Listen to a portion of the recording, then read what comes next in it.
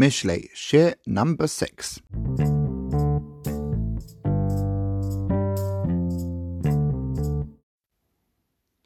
There are a number of teachings that I want to look at again in chapter 2. So we're starting this morning, chapter 2, Pasuk 6. Ki Hashem yitain chokhmah. Hashem gives wisdom. Out of his mouth come knowledge and discernment. It's interesting, this pasuk. Although in general man cannot arrive at wisdom directly, but must draw on the traditions and interpretations of everything in Torah, there are exceptional cases where the desire for wisdom is so intense that Hashem, as it were, short-circuits the process, granting immediate inspiration. Ki Hashem yitain chokhmah. Hashem will give it to you. If you want it so much, then the normal plodding your way through book after book, section after section, won't apply to you. Hashem can just skip over all those stages and give you the wisdom you desire. Abraham, for example, is traditionally described as having fulfilled the whole Torah before it was even given. How do we understand that? His desire was so great that Hashem granted him the gift that he could arrive at it directly. Similarly, in the case of knowledge and discernment, which are accessible to human reason, to the activity of the senses and deductive faculty, Hashem will sometimes intervene to short-circuit the laborious and often erroneous workings, and out of his mouth he will just communicate those ideas, shattering in their clarity and power. So really it depends on attitude.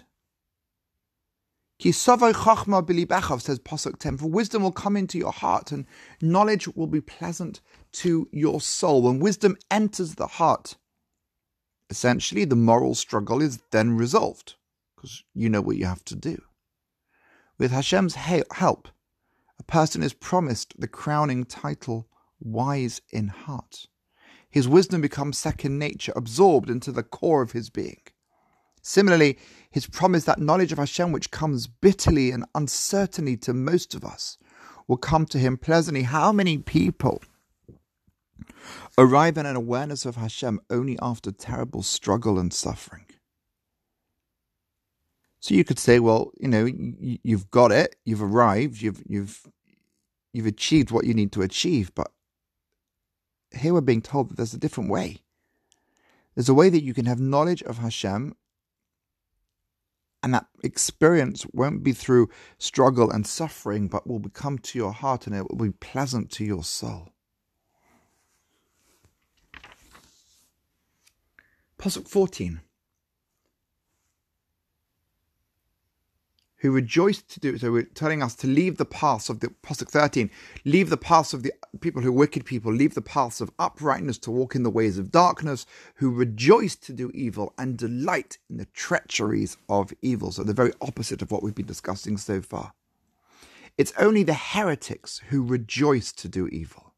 The person who sins out of passion or moral weakness is afterwards filled with remorse. Often we do the wrong thing, and even when we're doing the wrong thing, we're not entirely happy that we're doing it. We sort of resign ourselves to the fact that we gave in to our desires, that we let ourselves down, and there's no joy in the wrong behavior. But it's those who are heretics who enjoy it. Heretics who pervert truth in thought and speech revel in their evil. More than that, says the Malbim, if misfortune befalls the righteous, heretics are delighted, for they are apparently vindicated yet again. They see, it's your beliefs are nonsense. Heresy involves a person in distortions of truth. It leads a person down winding paths from which they can never return to the road, the path of Hashem. Even if a heretic should decide to repent, the heresy works within him like yeast in the dough, so he can never find his way back to wholehearted faith.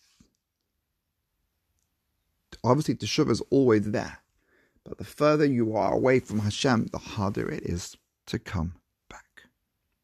Have a great day.